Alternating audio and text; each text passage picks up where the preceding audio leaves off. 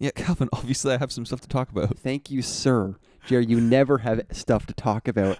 I feel like I gotta should I go through the list on my phone of things, of topics? Adults who are picky eaters. Let's talk about that. No, I got a list. We'll get to it.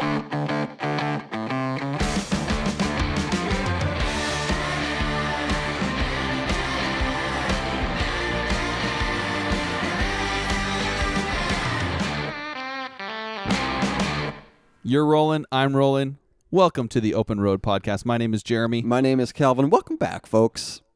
It is so good to once again be with you, chatting about adventure. Oh, a holiday adventure nonetheless. It is Thanksgiving weekend here in the Great North. Canadian holiday. How many American listeners do you think we have in terms of percentage that are like, wait, what? You guys are celebrating Thanksgiving now? Percentage or actual numbers? I don't know, either or. Percentage, 20%. Wow. That would be great. Yeah. I'm pretty firm on that.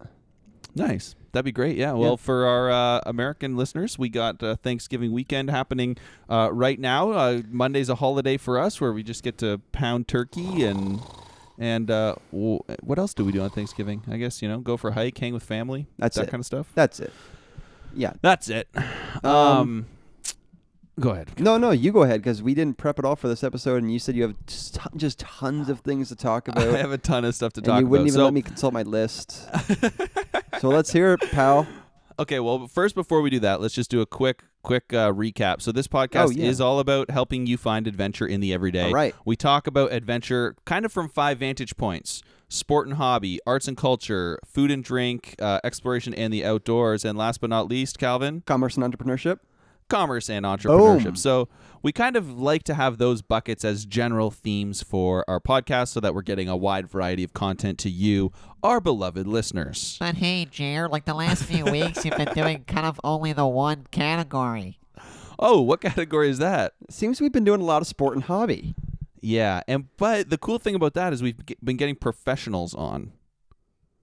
Well, actually, no, we've only released one sport and hobby, but today is another sport and hobby. Another. Sport, and we have another one coming up, and maybe 2 more coming up. Yeah, no. So yeah, we thought we were going to be on a bit of a roll with this, and we are, which I'm excited professional athletes. Today, a little bit later in the episode, we're going to chat with Keith St. Onge, who's a professional barefoot water skier, which is just awesome. Yeah, I mean that's a little understated, Jer. For his what's understated for his title? Professional? Yeah, It's decorated. Also would work. Decorated. Yeah. World dominant. World class. Best in the world at one point for sure. We got a lot of questions for this guy. All around interesting guy. Yeah, stay tuned for that. But yeah, I do have a bit of a list that we need to get to here. All right. Let's First start thing us off. We have not chatted about, and we chatted about this a few episodes back, was Tyrone's bachelor party. Yeah, we. When did we chat about that? Well, we didn't, but we chatted about bachelor parties in general. We gave people a bunch of advice, things like find a good place to sleep, make sure you're prepared. What were some of our other tips? Stuff to bring, essentials. Mainly just like getting somewhere to sleep is my big thing. Yeah, and it was also just making those times really special for the groom or for the bride if you're at a bachelorette. Yeah. But we had Tyrone's bachelor party a few weeks ago, and now he's actually married, so congrats to Ty. I know you're listening. And Danielle, wow, you guys are so cute. Ooh, your photos are so nice. Blah, blah, blah. But we had a ton of fun at that bachelor party. I thought it was pretty good. Yeah, that was at your parents' ranch. It's always nice to be there. And you know what's pretty funny, Jared? I was thinking about this actually recently. We all went swimming in the lake at your parents' house, which is Lake Ontario. Yeah. And then I don't think I've ever swam in Lake Ontario before. So can you dispel a myth for us? Yeah, sure. Was it disgusting? I was the first one in, and I didn't really realize I didn't know it's like kind of you don't really maybe do that all the time. I don't know. Did you grow up swimming in that lake? Yeah, we did. Yeah, it stunk. So here's what happens. Early summer, it is beautiful. Clear water, nice and warm. Yeah. Later in the summer, what happens is the storm picks up all the algae and brings it to shore. And that's when it starts to stink Yeah. because then the algae sits and it rots Okay. and it's decaying. It wasn't that So bad. there- Once you got out deeper, then it was like the deeper you got, the better it was, I found. Yeah, definitely, because Yeah. the stuff all washes to the shore. Well, I'm glad to hear that it was still pretty good that late in the season. Yeah. But yeah, I think it's a great spot. A lot of people are very wary of swimming in that water because of the Right. toxins, but it's a pretty clean spot. Now, I have heard about going swimming there. If you were to take a boat and go out into the water like a kilometer and then Sure. swim, apparently it's beautiful, like really nice and fresh water out there and really lovely to swim in. Yeah, I mean, I've done that only a few times. I'm pretty scared of water in general. Yeah, you're not a strong swimmer. No, the opposite of You're that. really not, yeah. Yeah, a very weak swimmer. Hmm. But hey, we all have our weaknesses, and I'm more than happy to share with you all that that's one of them. Yeah, yours would be swimming, I'd say. But another thing about that bachelor party that was great is that we busted out the RV. Yeah. Always great to have. I just love busting out that RV, Calvin. And honestly, there's fewer times in my life when I'm happier than when I'm at the front wheel, the driver's seat of that thing. No better way to And- transport 15 bodies around either. Plus the driver. There were 16 bodies in this 16 thing. guys? Could you, Uh, how many people are you allowed in a limousine? I don't know. Not even that many for sure. No, definitely I mean, not 16. I mean, but now what about here- one of those Escalade limousines? Escalade. Yeah, maybe more. But Yeah. but let's just say that Lily has the most, just for the Yeah. RV has the Okay. most. Yeah. Now, many people that I've told this story were a little bit shocked and thought it was extremely illegal what we did, What's that? having that many people in there Oh, with no it's not seatbelts. illegal. No way. No? I think once you get into RVs like that, it's strictly a weight issue. But you think. Nobody knows. I think it's impossible to know. Yeah, no. Would the cops give us a hard time if they pulled us over? Maybe, but probably not. They'd say that we're having a fun time and wouldn't want to ruin that. Officer, honestly, can you just let us go? Like, this Yeah. is the one day this guy So gets to not celebrate before he's married. Yeah. Just chill. Yeah. I think they'd probably take pretty kindly to that. I would think so. So anyways, I just wanted to bring that up because A, we didn't talk about it, and, B, I wanted to congratulate Tyrone on his recent marriage because that's exciting. Yeah, let's acknowledge it It's a whole new adventure. with a moment of silence. No, this is a podcast. Dead air is not allowed. Dead air. Dead air is not allowed. We get enough of that. Another side note that I would add to the making a bachelor party great is, we had a really good shell planned for what activities we were going to do, Yes. but then there were a few things I felt it needed in terms of wow factor. So my other advice is when you're having a bit of a party, think of a way to add the wow factor. For us, it was renting a giant inflatable boxing ring, That was great. and I think that was a good choice. Yeah, no, it was a great choice. The giant boxing mitts that go up to your armpits are also a lot of fun to get on and off. Yeah, they were awesome. The next thing on my list is I want to talk a little bit about our upcoming camping trip, not only because we're going on one, but because Friday, October 14th is International or National Adventure Day, whatever that means. That's right, man. It's a I am whole- just, it's- I got my plan for that day already. You do? What are you doing? I'm just, I'm going to take the day off work. I'm going to just chill at home because I just saw that they have The Grinder on Netflix. Dude. So I'm probably going to watch The Grinder, probably going to go on Grinder. And that's kind of my day. Do you know what that is, dude? It's like, not really. Yeah, okay. Well, just go on and see what happens.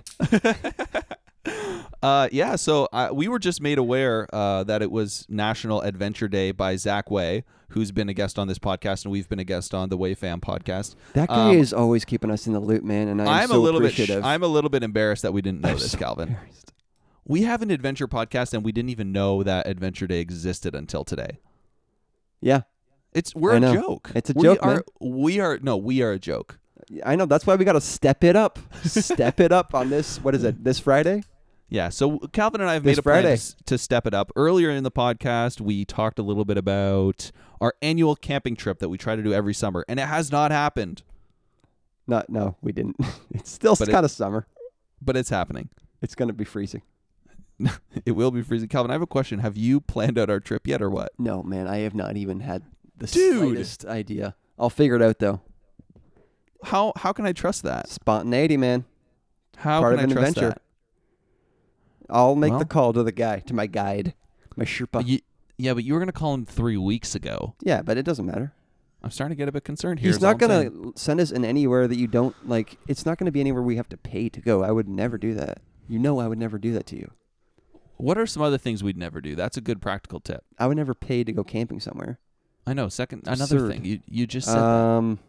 Well, should I consult my list? You know what, Jared, that I just read on my list that I think You is can just bring out your super list. fun? Those were the only 2 things on my list. So now we're free. But I don't we think gotta I've get to ever this mentioned my interview. list, but this is a list that I just have on my notes app in my phone, and I just All right. write things down in there that I think about sometimes. Most of the time it's while I'm driving, and I'll just write something down. The latest one, I was driving by a farm, and I wrote down, looks like it would be a lot of fun to milk a cow. I've never done that before. Something that I would love to do. So I've milked a goat before. Oh, is that similar to a cow? Similar, a little easier, a little smaller udders, and I just got right in there. You really need to grab those things and Right. give them a good squeeze. It looks like so much. Yeah, it looks like it'd be a lot of fun.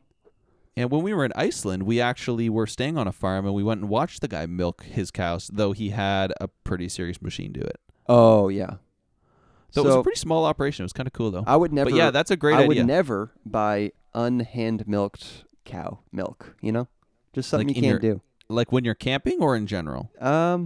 For this conversation in general. You know, For the purposes of this conversation. it's just not in the real general. stuff. No, it's definitely not.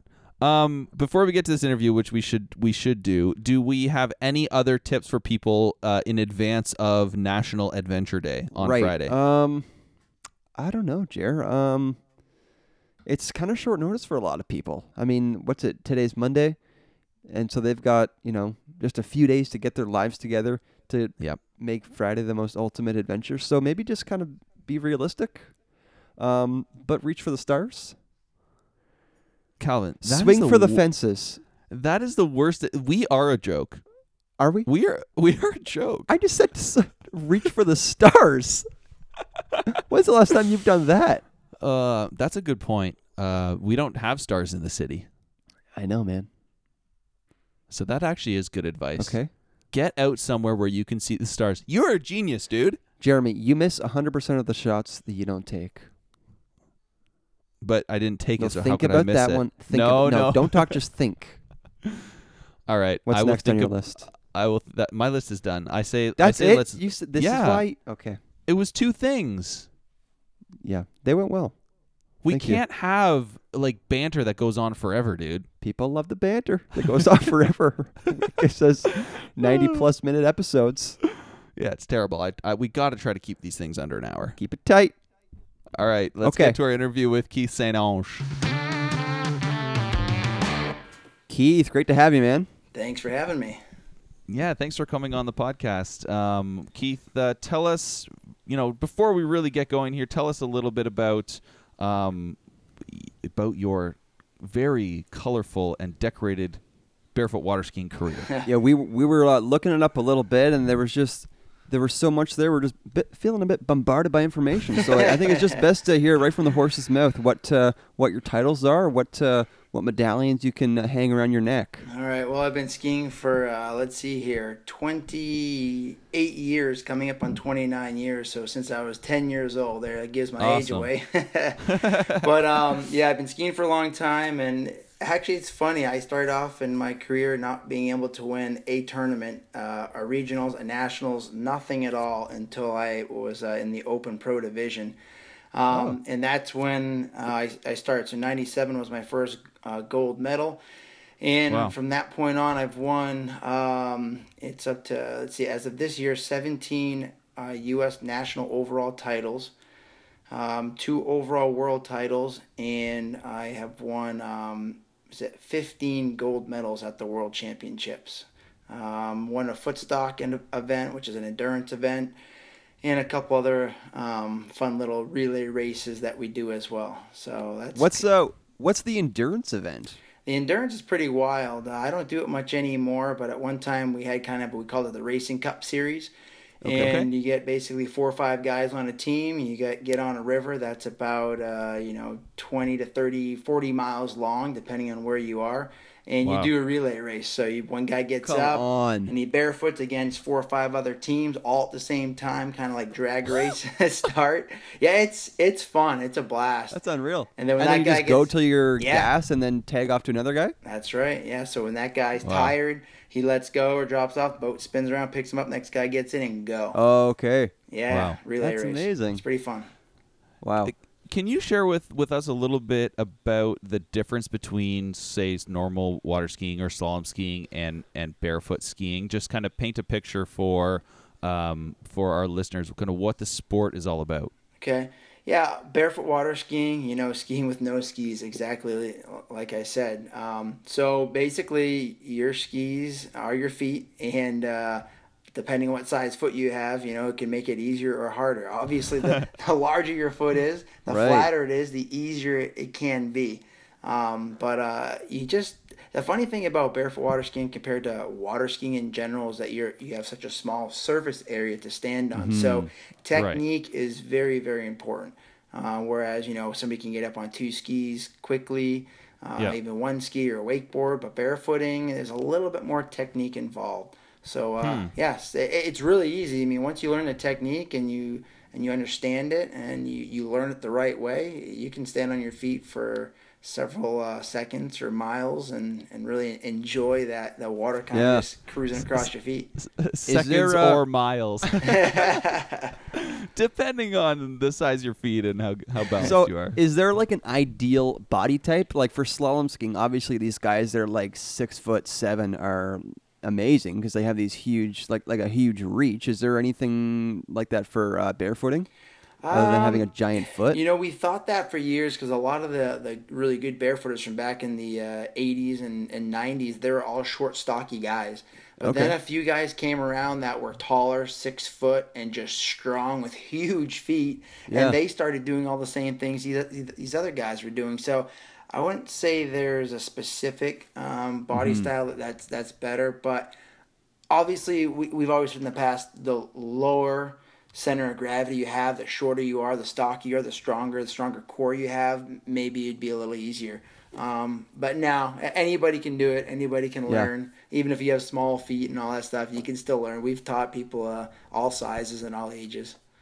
Right, and so that's getting into kind of the other half of what you do too. Is you run and operate a ski school in Florida, right? Correct. Yep. It's called the World Barefoot Center, and I own it with 3 other guys. David Small, the other multi-world champion from England, Ben Groen from New Zealand, number 3 ranked in the world, and then the guy that coached me since I was 10 years old, my cousin, and he coaches everybody else at the pro level, Gary Swampy Bouchard. Very cool. Swampy. So Yeah. that makes it sound as though you were kind of born into it. Yeah, kinda. Swampy actually started a water ski show team up in northern New Hampshire, and his father and my grandfather built a cabin together up on the lake, and that's kind of how I got introduced to water skiing. My uncle taught me how to water ski in 2 skis, and then 1 ski, and then boom, Swampy hired the current world champion at the time, and he taught me how to barefoot, and that was that. Really? Yeah. Wow. Right, and so obviously at some point you've then moved to where you can do it more than 2 months a year. Yep. Yeah. Literally at 13 years old, a newspaper reporter asked me, just a local newspaper reporter said, "What do you want to do with this?" And I said, "I want to move to Florida, own a ski school, and win the nationals and worlds one day." And Wow. as everyone says now, That's living the amazing. dream. I'm still living the dream. Wow. Right. Well, that's always interesting. We had another fellow on the podcast recently who's a professional race car driver, and he similarly had the dream from when he was very young. So it seems as though you were pretty focused on that, and obviously you've achieved a number of those things. What were some of the steps that you took to get to where you are today? Because I imagine there's a threshold where you're either like, all right, I'm pretty good, but am I like good enough to go pro or to whatever? So what was that point like for you? Yeah, kind of unique, being from New Hampshire and all that stuff. I grew up snow skiing, I grew up snowmobiling, I grew up ice skating. I really think that had a lot to do with my barefoot water skiing because it's so similar, You have to stand on your feet on the water just like you ice skate, right, in that con curve and glide. So starting off at that point, I learned quick. Again, with that background, I think it was a big help. And we trained hard. We went to a tournament just to kind of see what it was like. And once we understood the rules and what the tricks were being paid and what the trick run should be and all that stuff, we said let's train. Let's kind of get into this and give it our all. As you guys know, 3 months out of the year if you're lucky before the ice and the leaves fall off the trees up north. So we pushed it really hard for several summers in a row, and we skied. I mean, I skied 3 times a day, an hour a set. I mean, just skied until I couldn't hold on to the handle anymore because we were passionate about it and obsessed with it. And so basically, when I was in high school, that's kind of when I became pro. Pro around 16-ish years old, and I finished my career in New Hampshire. But I knew to continue and bring it to the next level and start a ski school and bring my skiing to the next level again, I had to move to Florida so I could ski year round. So straight out of high school, boom, to Florida I went. Cool. Right. Can you kind of break down a bit for us what the competition, like how a competition works? I mean, Jeremy, we're familiar with slalom skiing where it's rope length, boat speed, buoys, but what is it for barefooting? Okay, so there's 3 events. First event would be the slalom event usually. So you have 15 seconds to cross the wake as many times as possible. So when you make your first motion, it sounds quick, but you can get a lot done in 15 seconds. On what rope length? We're on 75 feet, which is standard for everybody for slalom, so it's fair. So basically, if you cross the wake on 2 feet, it's half a point. If you cross the wake on 1 foot, it's 1 full point. So they just add them up like that. Right. Yeah. So I see on the site here it says slalom on your little profile 20.6. Yep, that's the world record. So that means you've crossed the wake 20.6 times? 20.6 times in 30 seconds because you have 2 passes. 30 seconds. One pass is forward on 1 foot and the second pass is backwards on 1 or 2 feet. Of course, we do it on 1 foot, and you just you basically push hard. No joke, I explain this a lot to snow skiers. If you're a snow skier, it's very similar to snow skiing. Pole plant, which is your pulling lead arm, and then pushing your downhill ski as hard as possible, and that's how you carve across the wake. Right. Wow. Are your feet just thrashed after this? Doing it 3 times a day, every day about for your 2 feet, months. Keith. What's going on with your feet? It's surprising, the muscles in your feet build up, and it does not hurt at all over time. When you first learn, they get bruised and they hurt, and then like now, I've been barefooting for so long. I mean, I've got baby feet. People think I have these big calluses and all that. I have a hard time walking on a gravel road. And what can happen, which is really they've been weird. tenderized. Yeah.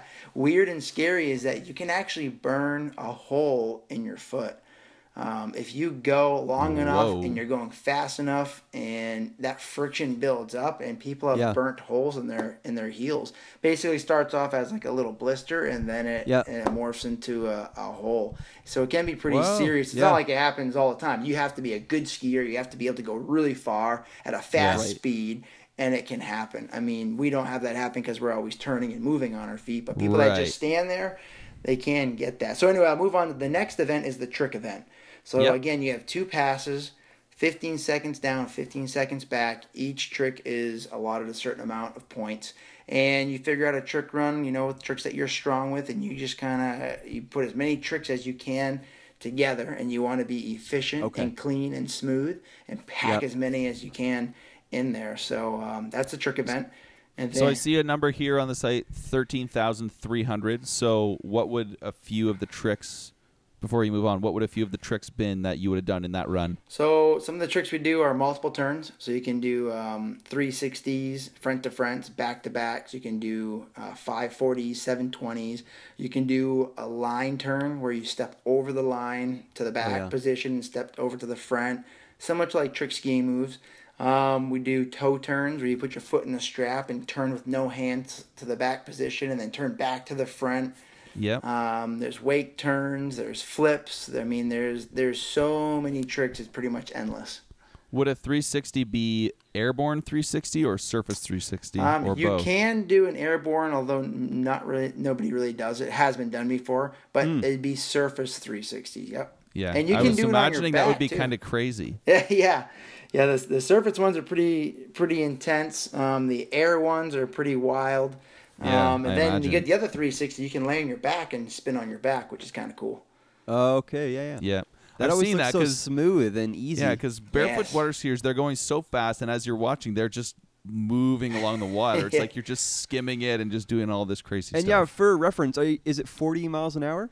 About that, yeah. You can learn Okay. at 30. I usually pull beginners, 32, 33.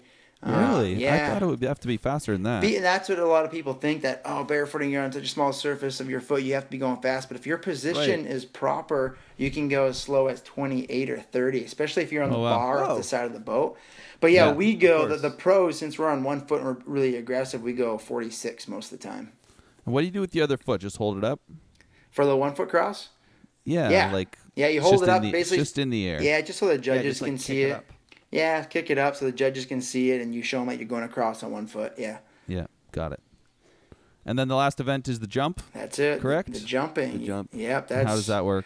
That's probably the most insane, fun event out of all three of them. Yeah.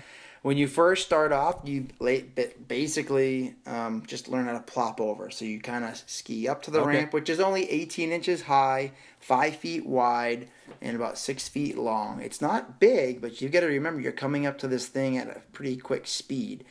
So barefoot, yes, that's right.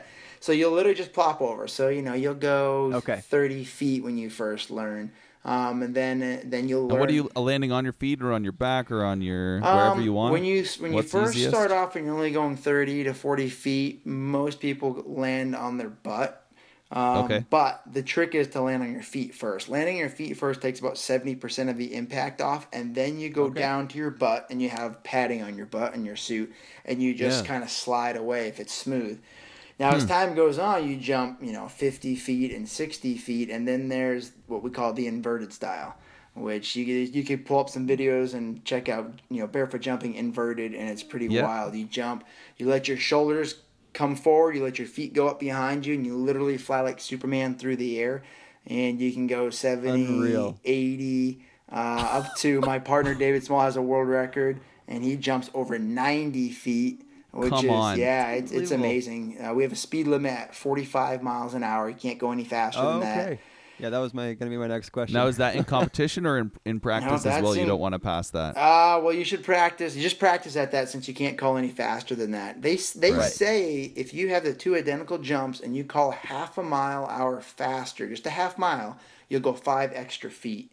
So speed has a lot to do with this. Yeah, That's amazing. It's fun though when everything goes right and it's smooth. It is the coolest thing. You're like it's a weightless. showstopper. Yeah, it's you're weightless in the air. Again, flying Any like idea- Superman. Any idea who the first guy was to start doing jumps barefoot? Because this seems like the sketchiest idea. Back in the day, they didn't even wear helmets. They built their own ramps and just literally skied up to this thing and went over it in like not ideal water conditions either. Right. I think they started this back in the 70s, Right. early 70s too. And then the Wow. first guy to jump inverted was Mike Seipel. He saw someone else do it. I think they kind of tripped over the ramp and almost landed it, and he had the same scenario. And he's like, "Man, maybe I can actually let my feet go behind me and land it at the same time." Yeah. Yeah. Yeah, so it's pretty Man, neat. so, because you've been doing this for 30 years. Just about. So you've had, have you been able to see kind of the progression of the sport and the evolution of the sport a long way? Yeah. Actually, I call myself the last of the dinosaurs right now. At least one of the ones that is still skiing. I'm still the one that's skiing that learned on the low pole with a bungee cord rope and suits that didn't have that much padding in them and things like that. I'm the last guy still skiing that skied against the great names of the sport, Ron Scarpa and Mike Seipel and Peter Fleck and Brian Fox and all these guys. So yeah, I've seen an incredibly awesome, cool progression. I've seen the style, the technique change over the years. Sure. And it just gets better and easier and more enjoyable for people. That's awesome. So if you look forward 5-10 years at the sport, do you have any predictions for what people might start doing or even where you'd like to see the sport going? I've tried thinking of that, and I can't. And maybe it's just because since I'm involved in it, and Sure. I'm older, and I know what I can and can't do. But there's so many things that'll be done in the next 5 to 10 years, because just 5 to 10 years ago, people started doing things that were absolutely amazing that I never thought was possible. Yeah, unheard of. Well, you've mentioned a couple times world records, like you and your partners having some business with world records. What's that process like? I mean, and how's that all get officiated? There is a World Barefoot Council that oversees the world records. That sounds ominous. Yeah. The council. Yeah, exactly. Assemble. And so they have a world record committee off of that Barefoot Council, and they review the record. So there are judges from the past, qualified judges. They slow-mo everything. They look through it. I mean, they pick it apart. It's very difficult to get a world record passed, and rightfully so. So it's not only you and your friends who hold a bunch of these world records. It's now passing through your family. The way that we heard about you, Keith, was through a really lovely story about the world's youngest skier, the world's youngest water skier, and that happens to be your daughter. Yes, yeah. That was something we always thought about, because my wife is a big show skier and water skier as well. Since she was literally 6 years old, she's been skiing. Awesome. So, we always said, hey, if we have, a little one, we knew Parks Bonifay, his record skiing behind a boat was 6 months and 29 days. Oh, wow. Yeah. Okay. And when was that record? Yeah. That was over 30 years ago. Wow. Yeah, No so way. we kind of always had that in the back of our mind. Then as we had a little girl, Zyla, what we did, my dad actually started it. She would be just laying on her back. He'd put her fingers up. She would grab his fingers, and he would just sit her up. And it just kind of started like that. Just sit up, sit up, sit up. And then it came to sit up, stand up, sit up, stand up. And then she would just stand there. At about, I don't know, 5.5, 6 months she was doing that. And then my wife said, why don't you go get those skis down? Because I had a little pair of junior water skis up in the attic. Get those skis down and put a little bar on there. Let's see if she can stand there. That's awesome. So we just started doing that for fun in the living room. Just, putting her on the skis, holding onto the little bar. And she would literally... Hold for the Christmas card. Yeah, exactly. She would stand there and just smile and laugh. And we'd all just clap and say, yay. And That's amazing. And then it got to the point where, like, she wanted to do it herself. Like, she was crawling over to this thing, or I should say at the time, rolling over to it and, like, pointing at it. So we'd take her and put her on it and put her on it and put her on it. Then it got to the next step where she was so comfortable doing that, and she was so comfortable in the pool, and she was, kicking around, and we were dunking her, and she just loves the water, that we said, let's put her on the skis and let's pull her across the carpet in the living room and see if she can just stand there and balance. So that's awesome. So I had a friend pull the skis, and I would follow her behind and watch over so she wouldn't fall. And we'd do that up and down, up and down, up and down, and she would laugh and she'd smile. So, after about a week and a half or 2 weeks of doing that, my wife was the one that said, let's get her out there on the water and let's see if she can ski. Let's see how And I was actually a little hesitant. I was like, That's amazing. I don't know. Let's just whatever. And we literally let it go on for another week until my wife's like, we're doing this. Let's go. And I was like... And the clock is ticking for the world record here. Yeah, and literally every day. For me, I wasn't even really thinking twice about the world record. I mean, I said, it'd be cool, but just whatever. If it happens, it happens. So my wife said, there's 3 days to go until that world record is set, so we need to get out there. So I finally get my buddies at the ski school. We get together. We get the boat. We went to a certain section of the lake where it was shallow, where I could kind of run next to her. And we went out there. I had everything set up. Actually, before that, it was kind of funny. I put these weights. We figured she was about 20 pounds. So I got 20 pounds of weights. I put the weights on the skis in the pool. And I would drag the skis across the pool to make sure, like, how fast are we going to go? Is it going to be balanced enough? All this stuff. So that worked out well, too. We put her on the skis in the pool and just kind of dragged her along. And she was fine with it. And then we went to the water. And no joke, I mean, she just did it like she was standing on the carpet. in the living room. unbelievable. She made it look easy. That's amazing. The That's so video fun. is like by far one of the cutest things I've ever seen. I mean, she truly does look so comfortable and just so content to be just bossing on these skis. It's awesome. Yeah, thanks. So yeah, All right. 6 months and 26 days was the record, and just as of I think it was a month and a half ago, somebody broke that record.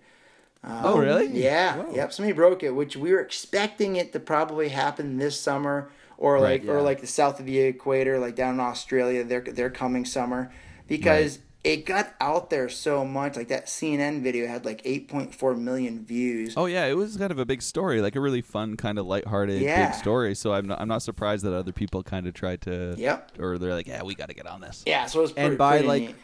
by what's so do you know what the current record is? Yeah, they beat it by 1 day, so 6 months, 25 days. Now, there's a couple other people out there that said they broke the record as well. I would say it's a different kind of record. They're pulling the child on not skis the while they're running down the beach type deal. And that's cool, and I think they should be doing that. It's a great way to start, but I don't think it's true water skiing if it's not behind a boat. Right. So there's really nobody out there that's has the guidelines of what the Yeah. true record would Of be. course. I mean, I went off Parks Bonifay. He was behind a boat and he was on water skis. And now people are running down the beach and they're putting their kid on a U-shaped ski, which aren't water skis. So those are my guidelines that I tried to follow. Good for you. Yeah, Yeah. so it's fun. It's just a cool thing. You know what the coolest thing is that my wife and I love is parents are getting their kids out there on skis with this little Yeah. contraption that they saw us make, those little PVC pipes that make the little bar. grab rail. Yeah, and now more people are doing it. 1-year-olds, 2-year-olds, 3-year-olds. More and more kids are getting out there, and the families are enjoying it. So it's just been awesome.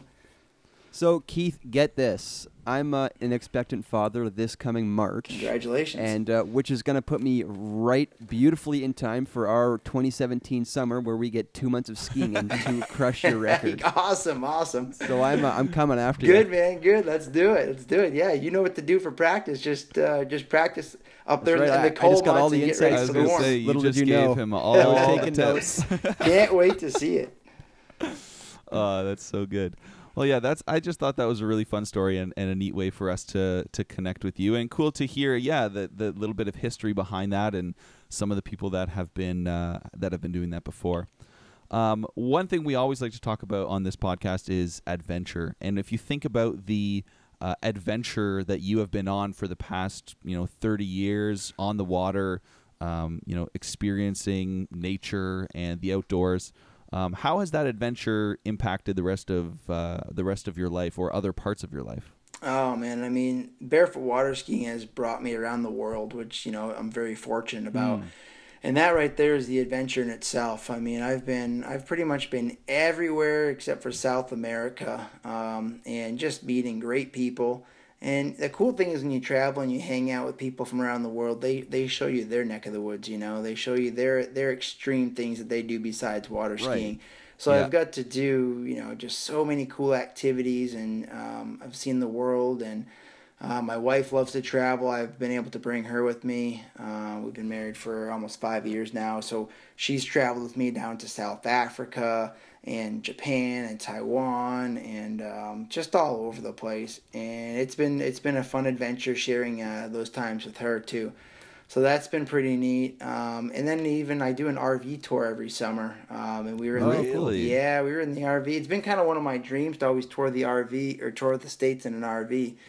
So we did. We bought an RV and got a few sponsors to help us out, and wrapped it. And we kind of went up the East Coast and across the top into the Midwest and back down to the South Central. No and way. yeah, we did that like a 3-month tour. So that was really neat, because we get to see things on the way. Stopping in downtown Philadelphia and Ruby Falls and all Niagara Falls and all these different things on the way. So that was a really cool adventure. And we've done that for the last 5 years. We usually just do a month the last 4 years, but this summer we just did 3.5 months in the RV, in and out of it kinda. But that was pretty neat. So that's been a really, really cool, fun ride. That's Oh, awesome. amazing. One of the main ways that we adventure as well is in our very old RV. a bunch of buddies and Calvin, myself, and a bunch of others. We have a 1979 GMC Vanguard that sleeps 6 comfortably, up to 10 if you need to. So we love taking that thing. We've taken it all across the country and through the States, and it's really an amazing way to see different cities, to see the country, and to find adventure. So it's very cool to hear that that's part of some of the stuff that you do. Yeah, that's definitely a good time. Yeah.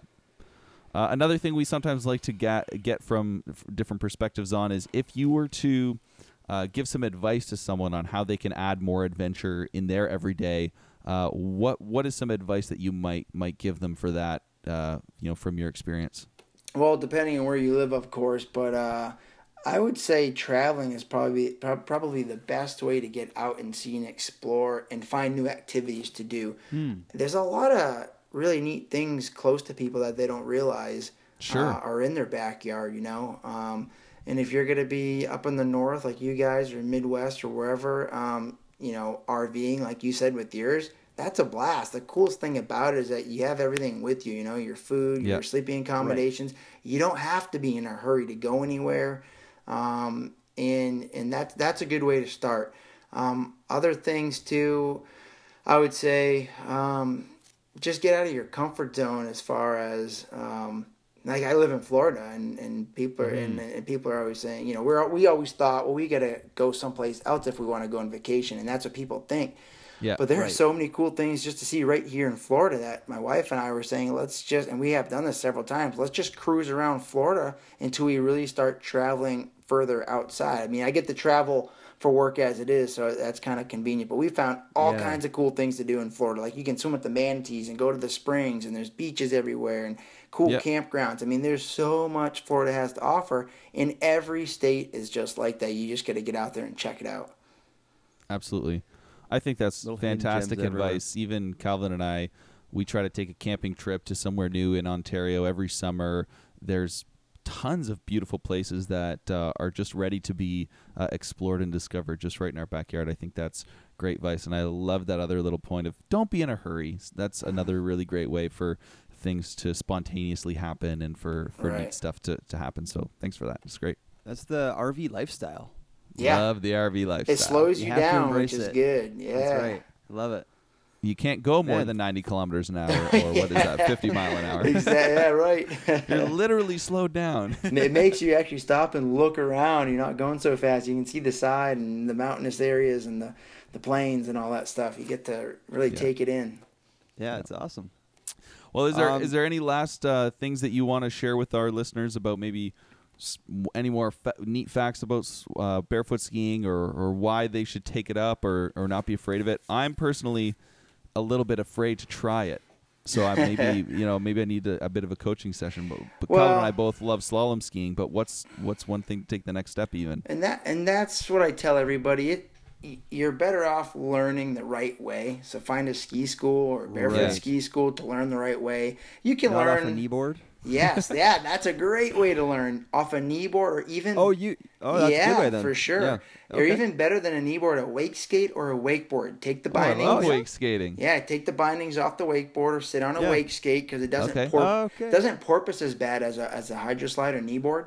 Kneeboards are really buoyant on the water. It's hard to balance. So do that. Get a wakeboard or a wake skate.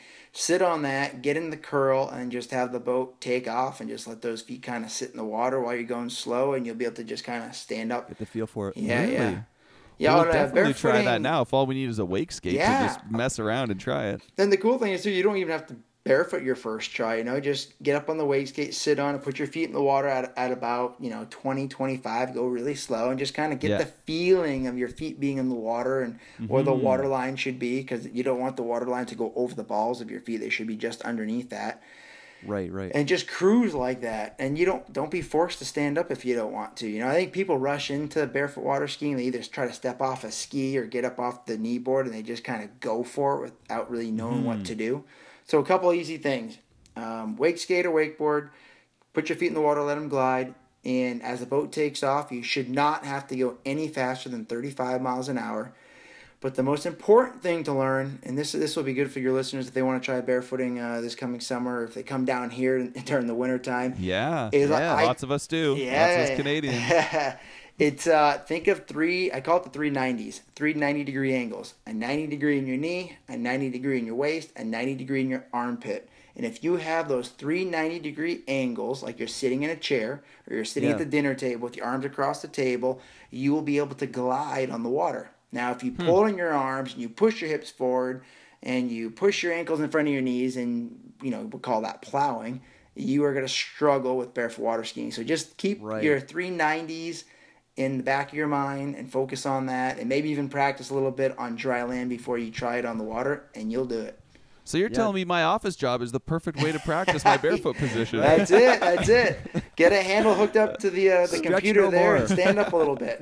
Lock those joints in place. Get that muscle memory just snapped into the 90s. Oh, that's amazing. All right. Well, Keith, thank you so much for your time. This was really nice to chat with you, and congratulations on all the the amazing accomplishments that you've had and that your daughter's had. That's all really exciting stuff. Oh, thank you. Where can people find you on online on social media and your center? Yep, you can go to the worldbarefootcenter.com. That's our website. It has all the information about the ski school there and all of our team members. And you can go online as well to Facebook, obviously, World Barefoot Center. I'm under Keith St. Onge, last name ST.ONGE. Instagram, Keith St. Onge, all spelled out. Not hard to find. Yeah. And the coolest thing that I think everybody will really enjoy is go to YouTube and type in World Barefoot Center. Visit our channel, and you will see all kinds of really fun, cool videos, and a lot of good wipeout videos. Oh, yeah, I love the wipeout videos. Man, you're getting me pumped we should have done this interview 3 months ago. I know. It's like now we have to, but maybe it's good because now we'll be it'll get us through the winter. Just took the boat out this past weekend, so it's done for the season now. It's easy, Calvin. We just got to go down to World Barefoot Center. It's said on their website they're open 365 days a year. That's right. Come on down anytime. Keith's ready for us, so we can park the RV in the parking lot there. Heck yeah. That's perfect. Awesome. Amazing. Yeah. Okay. Thanks, Keith. Thanks, Keith. All right. Thank you, guys. Keith St. Onge, ladies and gentlemen. Wow.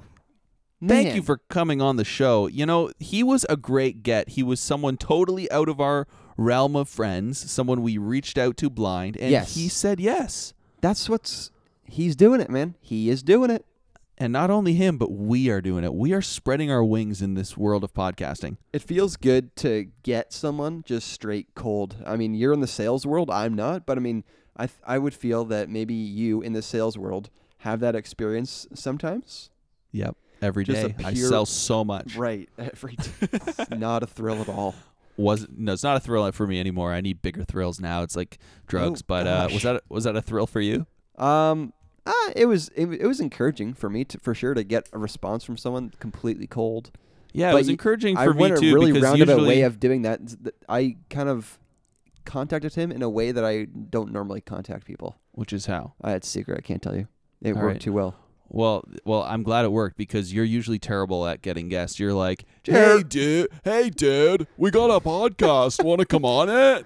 Just trying to make a short email 3 pages long. Anyways, back to my first point. We have a podcast? No. Calvin, you've been great at getting guests on. I'm just so thankful to have such a great podcast partner. Thank you. This got so sentimental so fast. I'm actually planning. Okay, reality. We did this interview with Keith a couple weeks ago. Since then, I'm actually trying to get down to that ski school.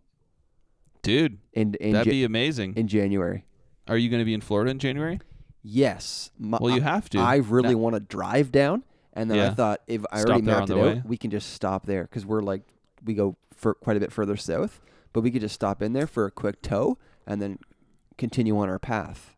Well, now that you've said it on the podcast, I'm definitely going to hold you to that. I know, but if we end up flying, I want to drive. No. You're going. Yeah. Drive down with Craig or with Jeff. Let the ladies fly. That's a good point too. But yeah, funny that we did this interview now, like we said in the show. I think like it gets us excited for skiing again. I know, it's sad, right? Because now you got really into skiing this year, right? Kinda, yeah. I did. It's pretty fun. Like once I figured it out, it's like, oh yeah, this is going good, and you can do it. and I can do it. You're young, nimble, and agile. That's what it is. One more thing off your list, if you want, before we close here. Off my list? Yeah, because you had all these things on your list. Man, no, unless you this just list want is to shut her down. My list is like 100 things long, and I just break those out when they need to, to fill in dead air. Like the cow thing, that was gold. Yeah, that was pure gold. The So, seatbelt anyways, thing, pure gold. Dude, that got I a got lot of another negative car press. thing. No. I'm going to tell you the another car thing. That seatbelt thing, the International Seatbelt Federation was on us on that. They said you cannot cut seatbelts. Sir, do not cut that belt. I have okay, we got to talk about this. I have a prediction for the car world, the automotive world. As we move into driverless cars, it's going to get weird in these cars. And you when you look into someone's window and you see, they're just driving, not much going on. Now if you look into a car that's going to be a driverless car and look into their window, people are going to be doing weird things in there. You don't know what they're going to be eating, sleeping, who knows, canoodling.